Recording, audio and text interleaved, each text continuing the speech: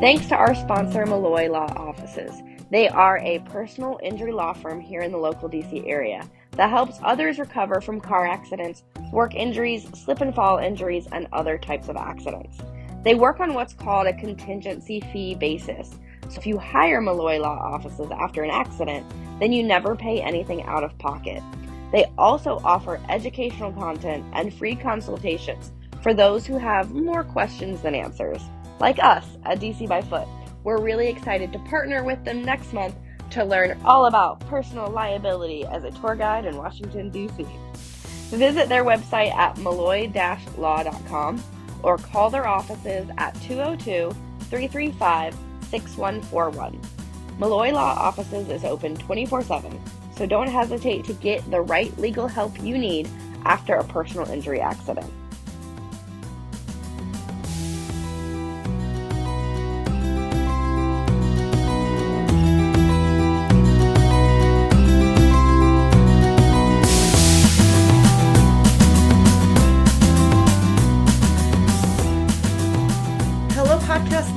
Welcome to Tour Guide Tell All. We are your friendly neighborhood, semi-neighborhood DC tour guides with you to talk about all things fun and exciting and history and scandal and wonderfulness. As always, I'm Rebecca. I'm Becca. And together we are the Rebeccas. And we're back. Fam, it is March. We are here. This is March's Women's History Month. If you've been doing our podcast, which, by the way, this month is celebrating its third birthday. Our podcast is going to preschool now. That's really exciting. We're three-nagers. I know, we're three-nagers. March is Women's History Month. And as we always say, Becca, what do we always say? We always say women's history is American history. American history is women's history. So if you listen to our podcast, you know that we don't relegate talking about women simply to March, but it is a chance to acknowledge that it's Women's History Month. There's a lot of wonderful events and programming taking place throughout the city of DC, both in person and virtual. So be sure to check out our website, dcbyfoot.com. We always put up a blog post every year about what's going on for Women's History Month, but it's a chance for us to kind of focus in on women, but we do that all the time. We love to focus on women. And we also want to give a shout out to one of our fans, friends of the pod, the Tour of Her Own. They give women's history tours around the nation's capital. So we are big fans of them, and they seem to be big fans of us. And they do a lot of really great work highlighting women's stories and sort of elevating the idea of women's history being part of the nation's history and the city's history and sort of how that integrates into the wider conversation. So they are rad too, but there's a lot going on for Women's History Month. And we are excited to be back with you. We have two great episodes that we're going to talk lots of women's history. And who are we going to talk about today, Becca? Today, and I'm super biased, I'm really excited about this topic because we're going to talk about a Texan, which if you listen to the podcast, you know that is where I am from, named Oveta Culp Hobby. If you have traveled to Houston, Texas, you may know Hobby Airport. There is a little overlap there. This is a big name. Hobby, if you spend some time really in Texas, you've probably seen the name Hobby. Yes, she's that Hobby. Mary's that Hobby. But Oveta Culp Hobby, it's a fascinating woman. I think if most people know her, they know maybe one aspect of her career, whether it was maybe her political career, maybe it was her military career. They don't realize that she really, in an era where women were still primarily relegated to kind of being home, she was a kind of glassbreaker in a lot of different areas and a lot of different industries. What is so fascinating about her and about trying to build this podcast is she did not write or talk about herself very much in her life. And actually, in her lifetime, she discouraged biographies and articles that were written about her by others. So in kind of a twist, this was like, we often talk about figures that are very interested in telling their story and promoting their own legacies. And she's kind of the opposite of that.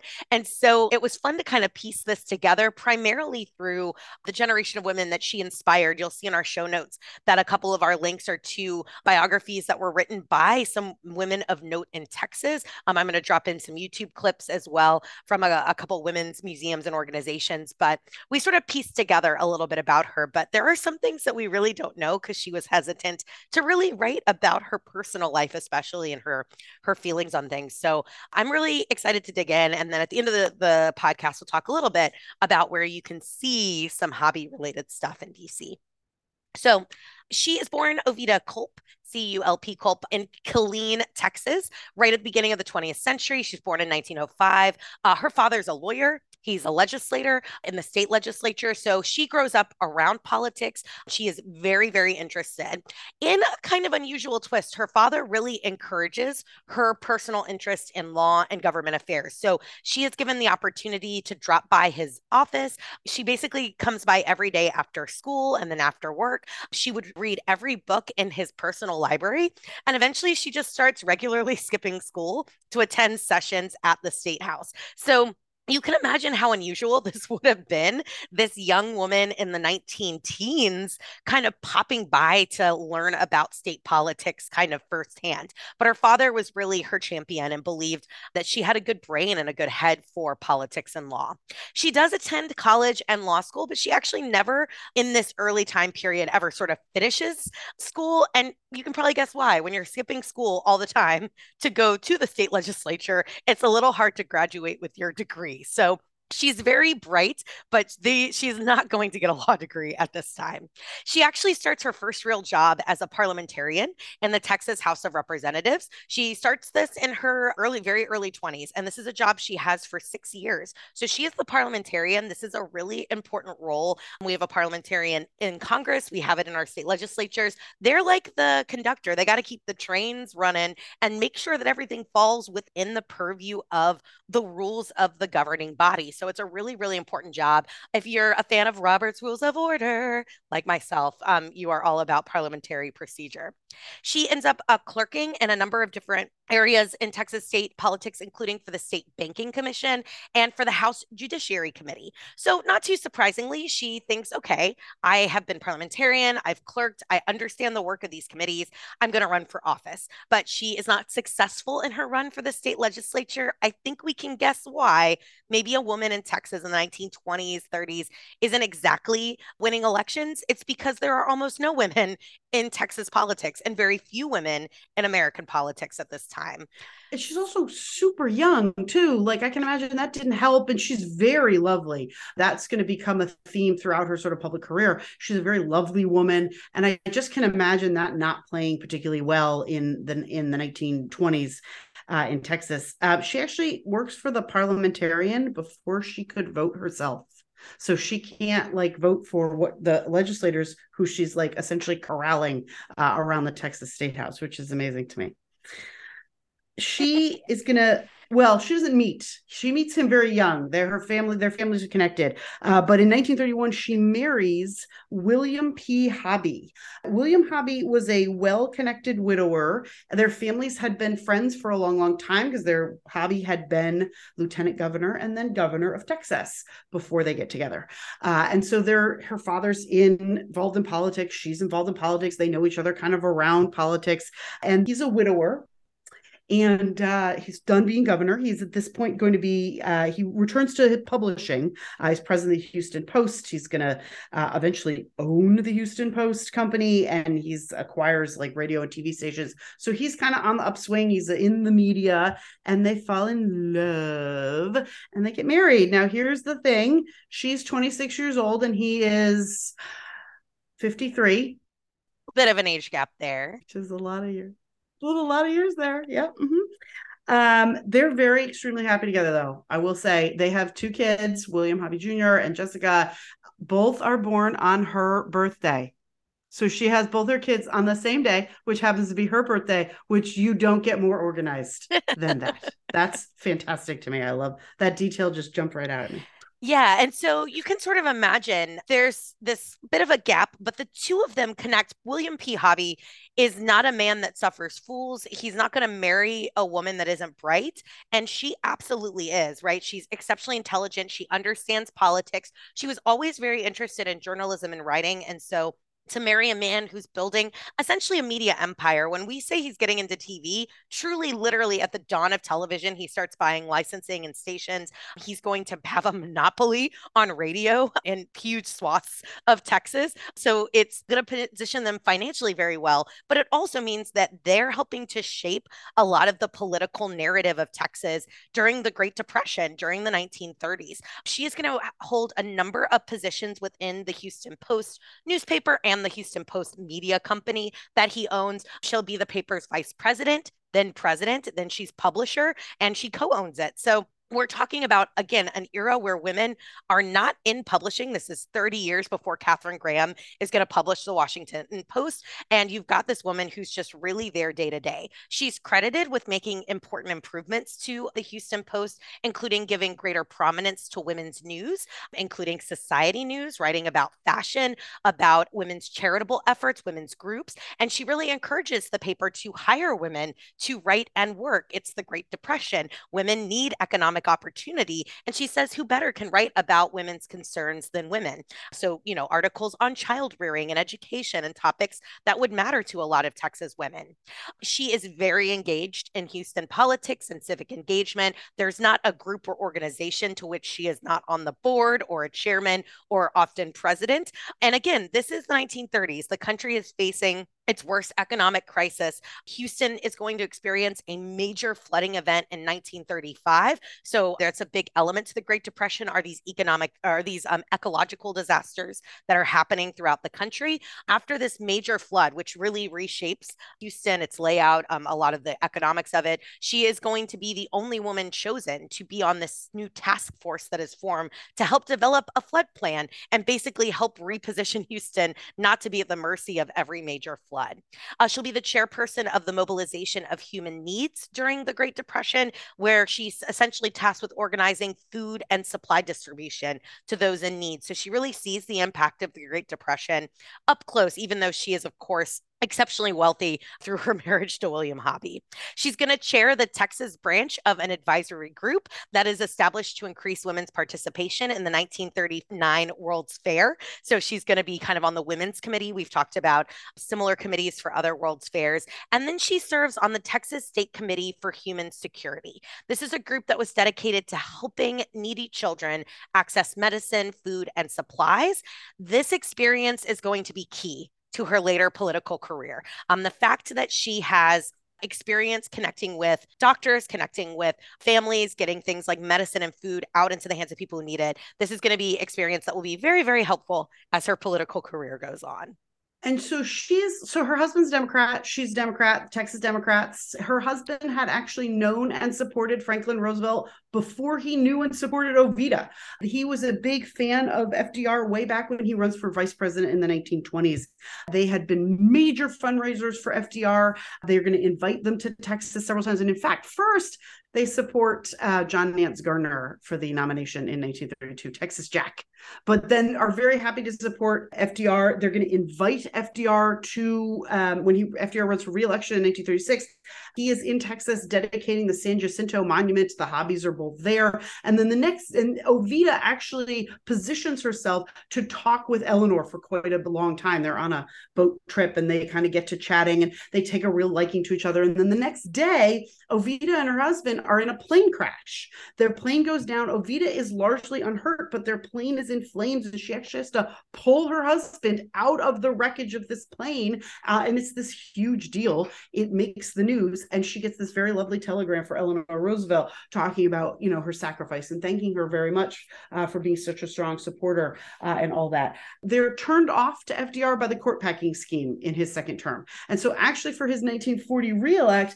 they're going to support Wendell Willkie, but when FDR wins, they go back, they rush to support him again, call on all Texans in public, in their newspaper, to support the president and support the United States sort of as we're ramping up towards the Second World War. So they're very well connected. She's friends with Sam Rayburn. She's friends with Nelson Rockefeller. In fact, he will later on be her deputy a little later on in her political career. She also knows Lyndon Baines Johnson from back in the day. He, spoiler alert, will become a big deal later on. So they're very well connected. She is going to be, as the war starts, as the United States gets into the war, I should say, the war is already happening. But as the United States is going to get into the war, and even before they ramp up, she's going to be tasked to run Army Public Relations. She heads the Women's Interest section of the War Department's Bureau of Public Records. And what basically this means is the Army needs a woman to communicate with other women, because the Army at this time is all men.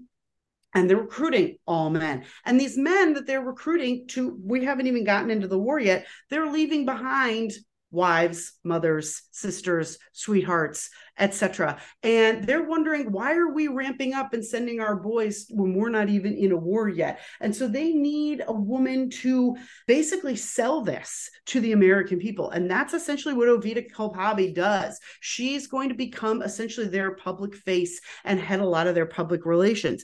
She's hesitant to take a job. This point, she's got young kids. In fact, her youngest is like 6 or 7 at this point, and she doesn't want to be away from her children and her husband. But her husband, who again is elderly and so too old to fight once we get into the war, he tells her that he will support her at home and that, quote, every one of us is going to have to do whatever we're called on to do. So basically, her husband basically makes the patriotic pitch that you've been called to serve. That's what you need to sort of go to Washington to do. Yeah, it's sort of a remarkable story because both she and her husband will, at times support other candidates. At times, of course, they'll have their favorites, but they always come back around to supporting FDR. And particularly as it becomes clear the US is going to get into this war, it's just a matter of if, not when, or a matter of when, not if. They are very ardent supporters of answering that call, right? You do what you're asked to do for your country. And the fact that her husband, again, this is 1940s, that her husband's like, you've been asked, you've got to go. We'll figure it out. I'll worry about the kids. I'm not going to be able to go. He knows he's not going to get called overseas. So it's like, you need to go do this. It's really, I think, a beautiful peek into their marriage and their relationship. And certainly his belief in her ability, but also the real patriotic pull that both of them felt that you have to serve when asked. Her initial salary for her wartime work was $1 per year. This is not a case, however, of just like blatant misogynistic pay inequity. This is a woman of wealth saying, I would have done it for free, right? They don't need the money. They don't need government money. I think it's a good illustration too of just how above board they wanted this to be. We have touched on in previous episodes, particularly our Truman episode, about people who do try to pad their own pockets during World War II. That is not the Hobbies. And in fact, she rejects really any chance to make any money out of her government service if she can avoid it. So she's initially tasked for this kind of like PR role, which makes sense. She's got a newspaper background. She's clearly a good communicator, good writer. We're going to do this. But here's the thing. We're going to war, guys, and all these men are going to go fight. And there's a lot of jobs in wartime that have to be filled, and women are going to have to be filling them. So almost immediately she gets shifted over to become director of what was initially called the Women's Army Auxiliary Corps, which was WAC with 2 A's, but later it's just shortened to the Women's Army Corps, WAC with 1 A. So we're just going to call it the WACs to make things a little bit easier.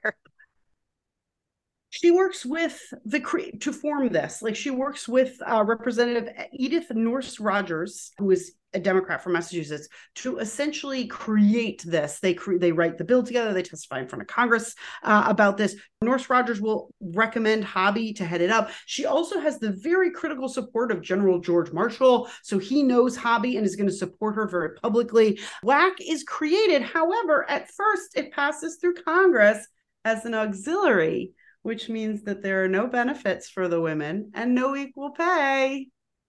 Yay. So it doesn't matter to Ovida particularly because she's wealthy, but a lot of the women who are filling these roles are not. So this is initially, we're right off the bat, a little of inequity. And she also is going to deal with a lot of sexism. The media is going to make much of her. She's young at this point. She's not even 40. And she's kind of a pinup. We'll put pictures of her in the show notes. And they're going to go to like whatever event it is she's hosting. And at one point they go to this event and they want her to pose in a swimsuit. I'm sorry. I know, it's terrible. Rather than this very serious, like, wartime work that she's doing, organizing women for the war effort, they want her to pose for them in a swimsuit. And the Army is like, no, like, this is not a thing that's going to happen. We have standards. We have rules on what you can wear. To kind of illustrate just a little bit too about when we're talking about starting up a group like this from scratch, there had been no real government sanctioned military roles for women on this level before. So no one really knew what this would look like. The initial plan, kind of the first idea that kind of comes out from some of the Army bigwigs is like, oh, we're probably going to need about 10,000, 11,000 women. FDR goes, maybe we need like 25,000. Ultimately, it's going to be about 150,000 women that will be recruited to serve as WACs. So first of all, even from the get-go, they don't really even understand how big this is going to become.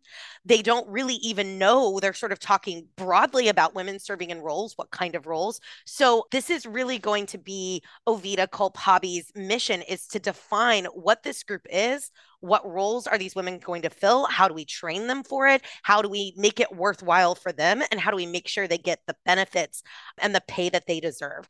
The WACs were the very first women, other than nurses, to wear the U.S. Army uniforms. And ultimately, they were the first women to receive full military benefits through the GI Bill. The initial list of tasks, we'll call them tasks or jobs, that WACs could perform. They got a bunch of military guys together and they said, write up everything you think a lady can do. And they came up with 54 tasks.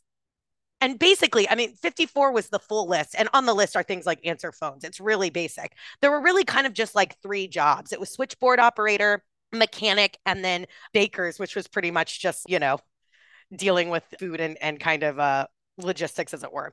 Ultimately, though, Hobby is going to encourage the men in the U.S. Army to think a little bigger, think a little bit more broadly, and ultimately they come up with 230 roles that women can serve, which feels a little bit more appropriate.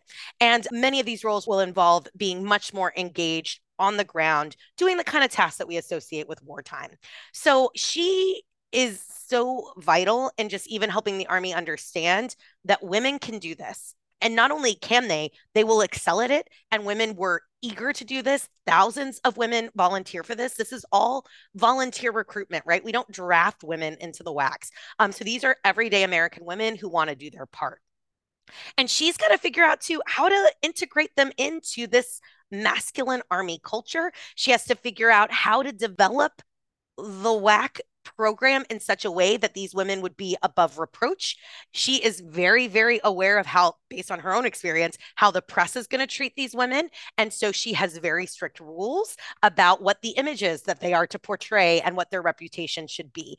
So it's a really tough gig. She would joke that she never learned how to salute properly and she could not walk a 30-inch stride. But because of her gifts for oratory and recruitment, she could be at least personally responsible for this incredible group of women who would excel as WACs. So she would be the first to say she was never good at being in the military. She couldn't do all those things, but she could definitely help other women do it. And she also knows that she's like this core that she's building is going to be the blueprint for expanding women's roles in the future. That if this doesn't work out, if this goes south, that it's going to set women in their roles in the military back a ways and sort of prevent them from continuing to expand. She starts out as a major, so she's an officer, and then she gets promoted to colonel. And so as colonel, this is why she's called the colonel.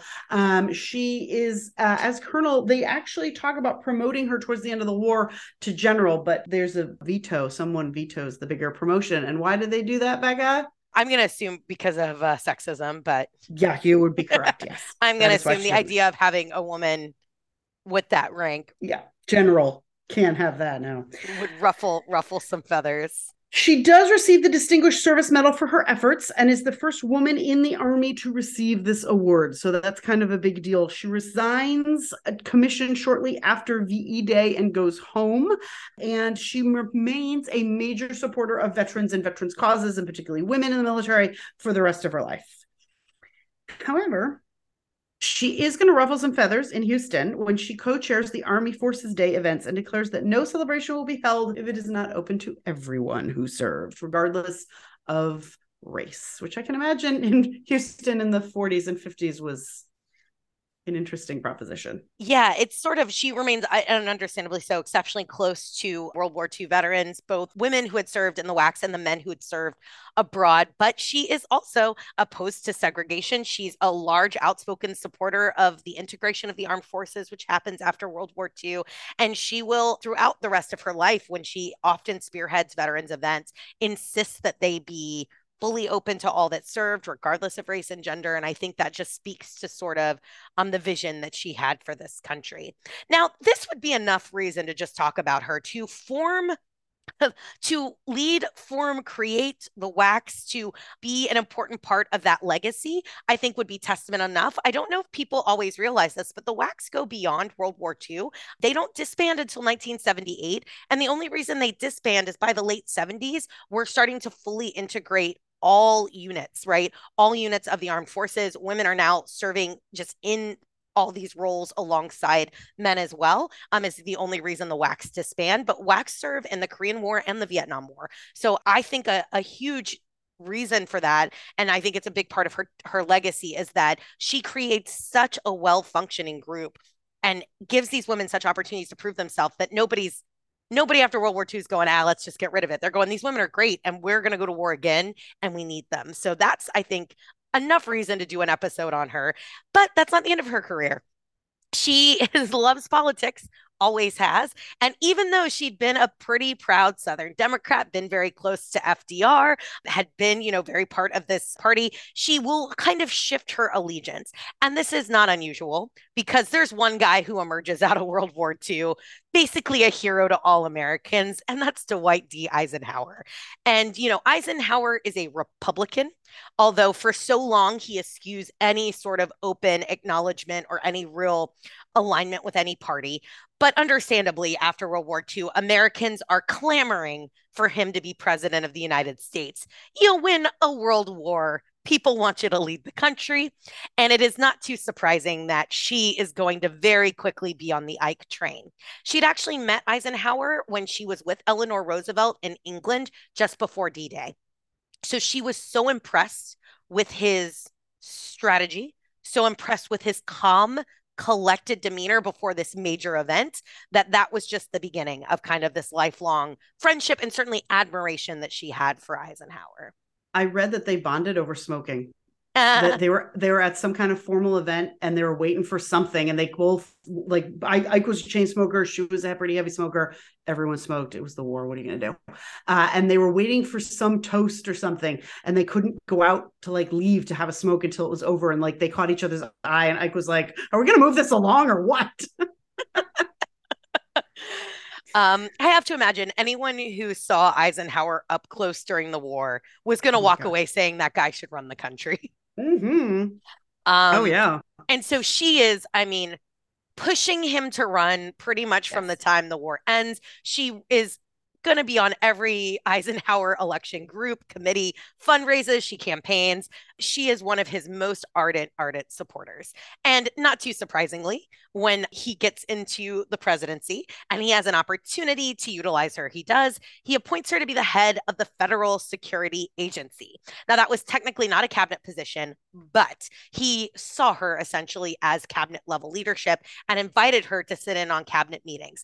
This is only a few decades after Frances Perkins. There are still not a lot of women serving in cabinet positions. So it's still quite unusual to have a woman this high up, So Frances Perkins we did a whole thing. She's the best.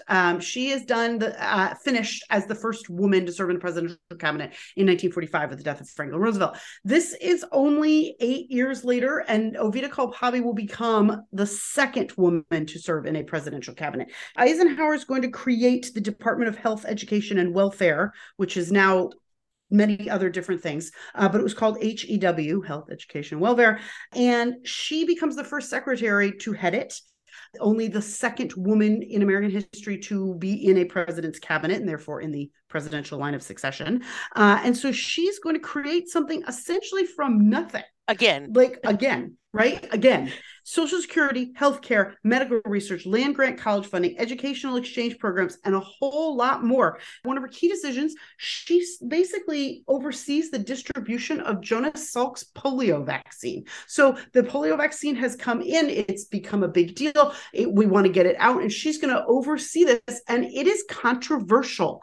There are people in government today, like Anthony Fauci, who take a lot of heat over vaccines. She took that much heat in the 1950s for the polio vaccine. It was very controversial. And there were a lot of people who weren't sure about it. And particularly having a woman as the face of this was really new for a lot of people. So she's going to do a whole lot and essentially create this entire cabinet level government agency from nothing, which is not an easy thing, I must say.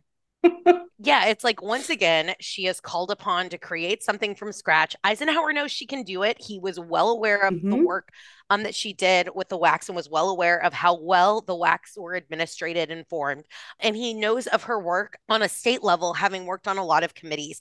Yet today, we would probably say the equivalent would be Health and Human Services, although frankly, HEW covered so much more than HHS would do today. And so she really has her hands in just about everything. And without getting into the weeds on kind of what's going on in the United States in the 1950s, there's a massive economic boom. We have the baby boom happening. So there are a lot more children, a lot more families. You've got veterans home that are dealing with health issues, dealing with the impact of serving in the war. We're massively expanding, right? We're having this huge boom of the suburban culture. And so what she is overseeing is basically the shaping of what we think of when we think of 1950s America, when we think about how the GI Bill sort of reshapes education and reshapes jobs, when we think about absolutely the polio vaccine, this just game changer for public health for children. And she has to oversee all of that. And it's no secret to anyone that she's probably the hardest working member of Eisenhower's cabinet.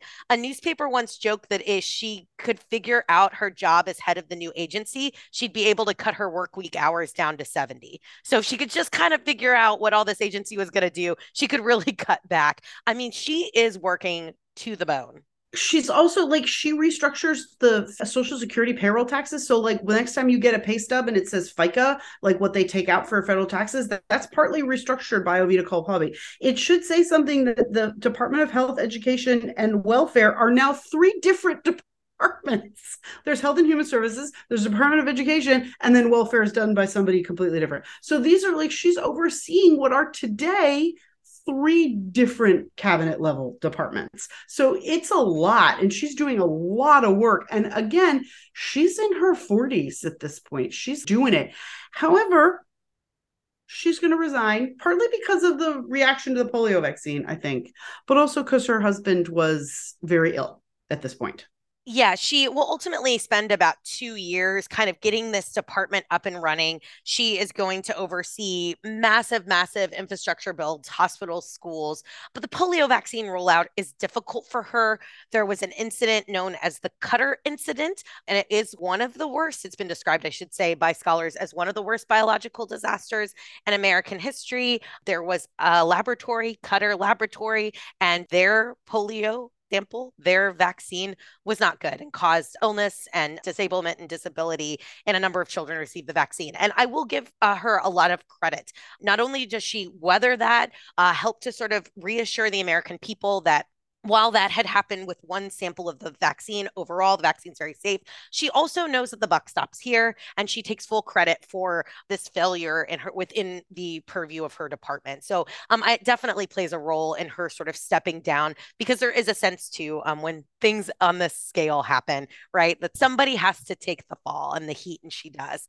But this doesn't mean that she just sits back on her laurels, right? She goes back to Houston to help care for her husband, but she also continues to serve as president and editor of the Houston Post. She oversees their Houston Post company. So now we're firmly in the TV age. So she's overseeing their television stations, continuing to do radio. She's very, very involved in the cultural life of Houston.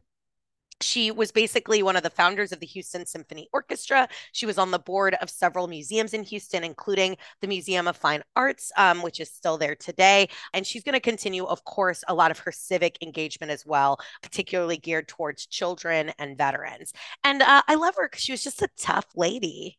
She's also not done with government service. Johnson, who's from Texas and knows her well, Johnson is going to appoint her on several task forces, including one to Vietnam. So she literally goes into a war zone at Johnson's request. She also is going to help to create PBS and NPR, public radio and public broadcasting system. So she's going to get involved with that, which is really ties in very well to her larger civic engagement and her arts and education and interest. So there's a lot. She does not slow down, really. Her husband passes away in 1964, but she just kind of keeps on going. And she lives to be 90, which is amazing. She loves to horseback ride, and which is very Texas, I feel like, you know.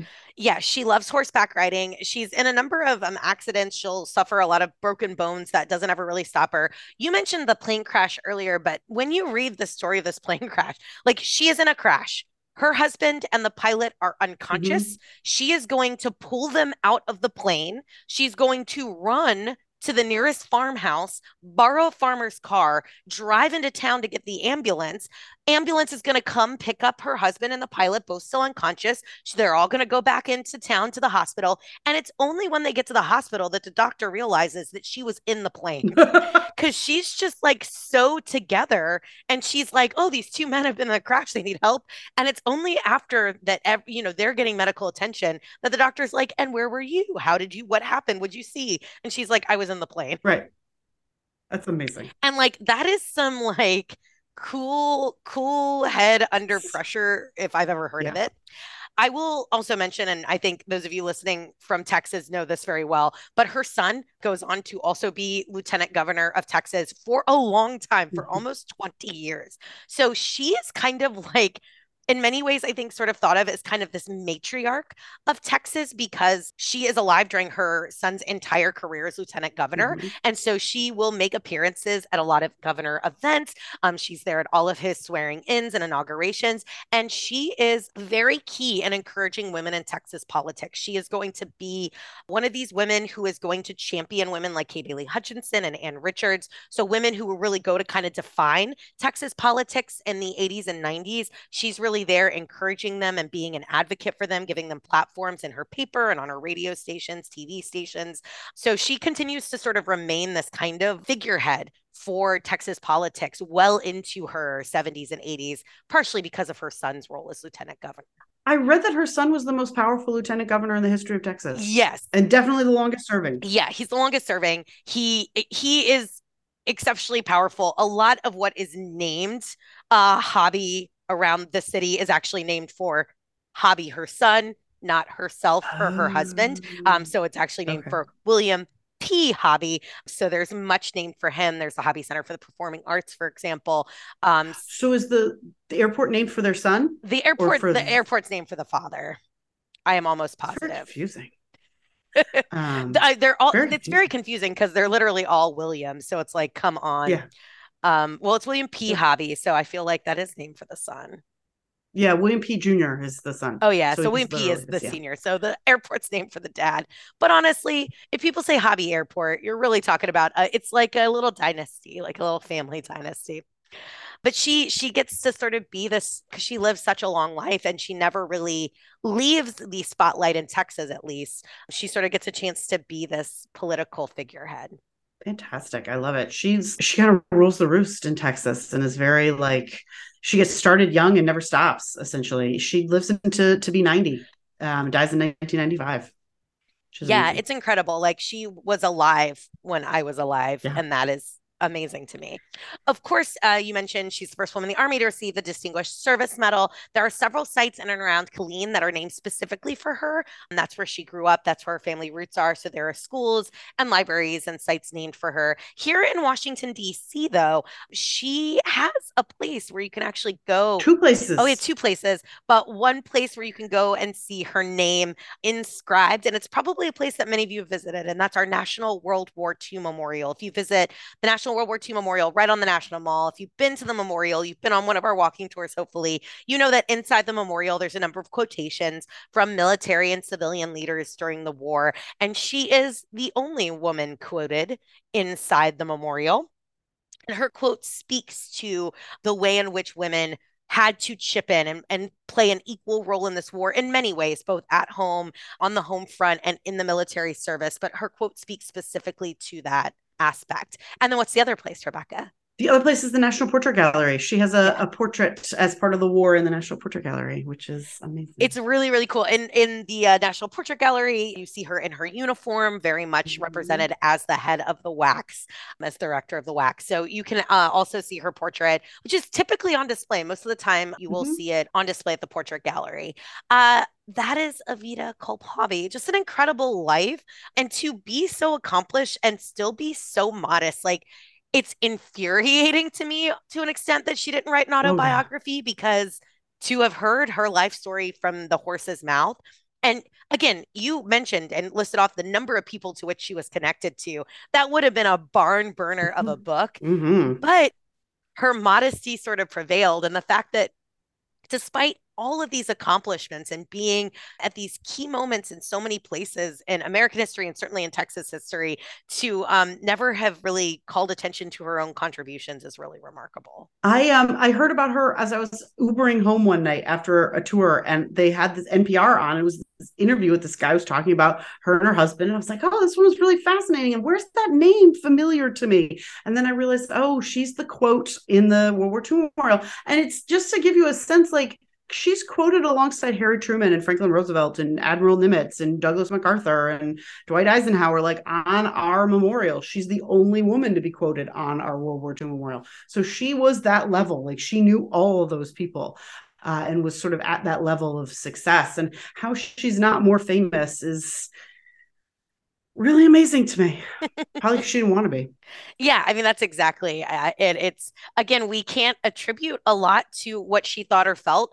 Normally, I'd love to have more direct quotes from her, but she didn't publish or write much about herself. And so much of what we have is written by sort of the next generation of women who come up behind her. But I would have loved to have known what it was like and how she felt about it, being sort of right in the mix of all these big, powerful moments and among some of the most egotistical men who have populated American history. Oh my gosh. I completely agree. Well, I love this. This is a fun one for me, obviously. Again, we'll put a few things in the show notes, including a couple YouTube clips that I'll give you some visual on just how lovely she was, but also just give you a little visual on the span of her life.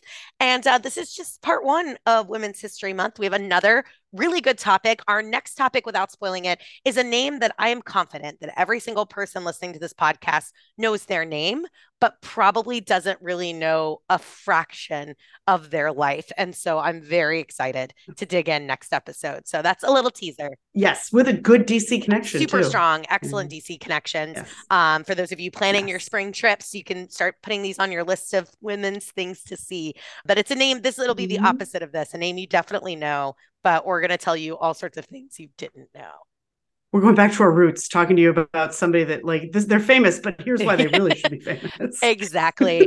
As always, thank you to our patrons. Thank you to all of our listeners and everybody who comes out to support the podcast. If you have an idea, you want to pitch the pod, you can always email us, tourguidetellall@gmail.com, or hit us up on social media. We're at tourguidetell or tourguidetellall on pretty much all the major social media platforms. We definitely would love your ideas. We want to hear what you want to hear about. And of course, as you're planning your spring travel, check us out, dcbyfoot.com. We'd love to have you on a tour. We'd love to see you in person. If you like us on the pod, you'll like us even better in person. And we will see you next episode. Thanks, everybody. Thanks. Bye.